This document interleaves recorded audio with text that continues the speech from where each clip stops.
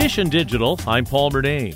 Samsung is out with its new line of Galaxy phones, the S23, S23 Plus, and the S23 Ultra. CNET senior editor Lisa Edichico reviewed the Ultra.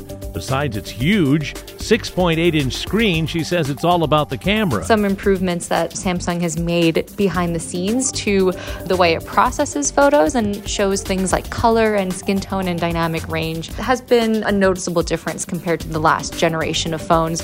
12-megapixel ultra-wide camera, two 10-megapixel zoom cameras, and also a new 200-megapixel main camera. But you really notice that bump in resolution when you're looking at photos on a big screen or printing them out. It also comes with a stylus that stores inside the phone.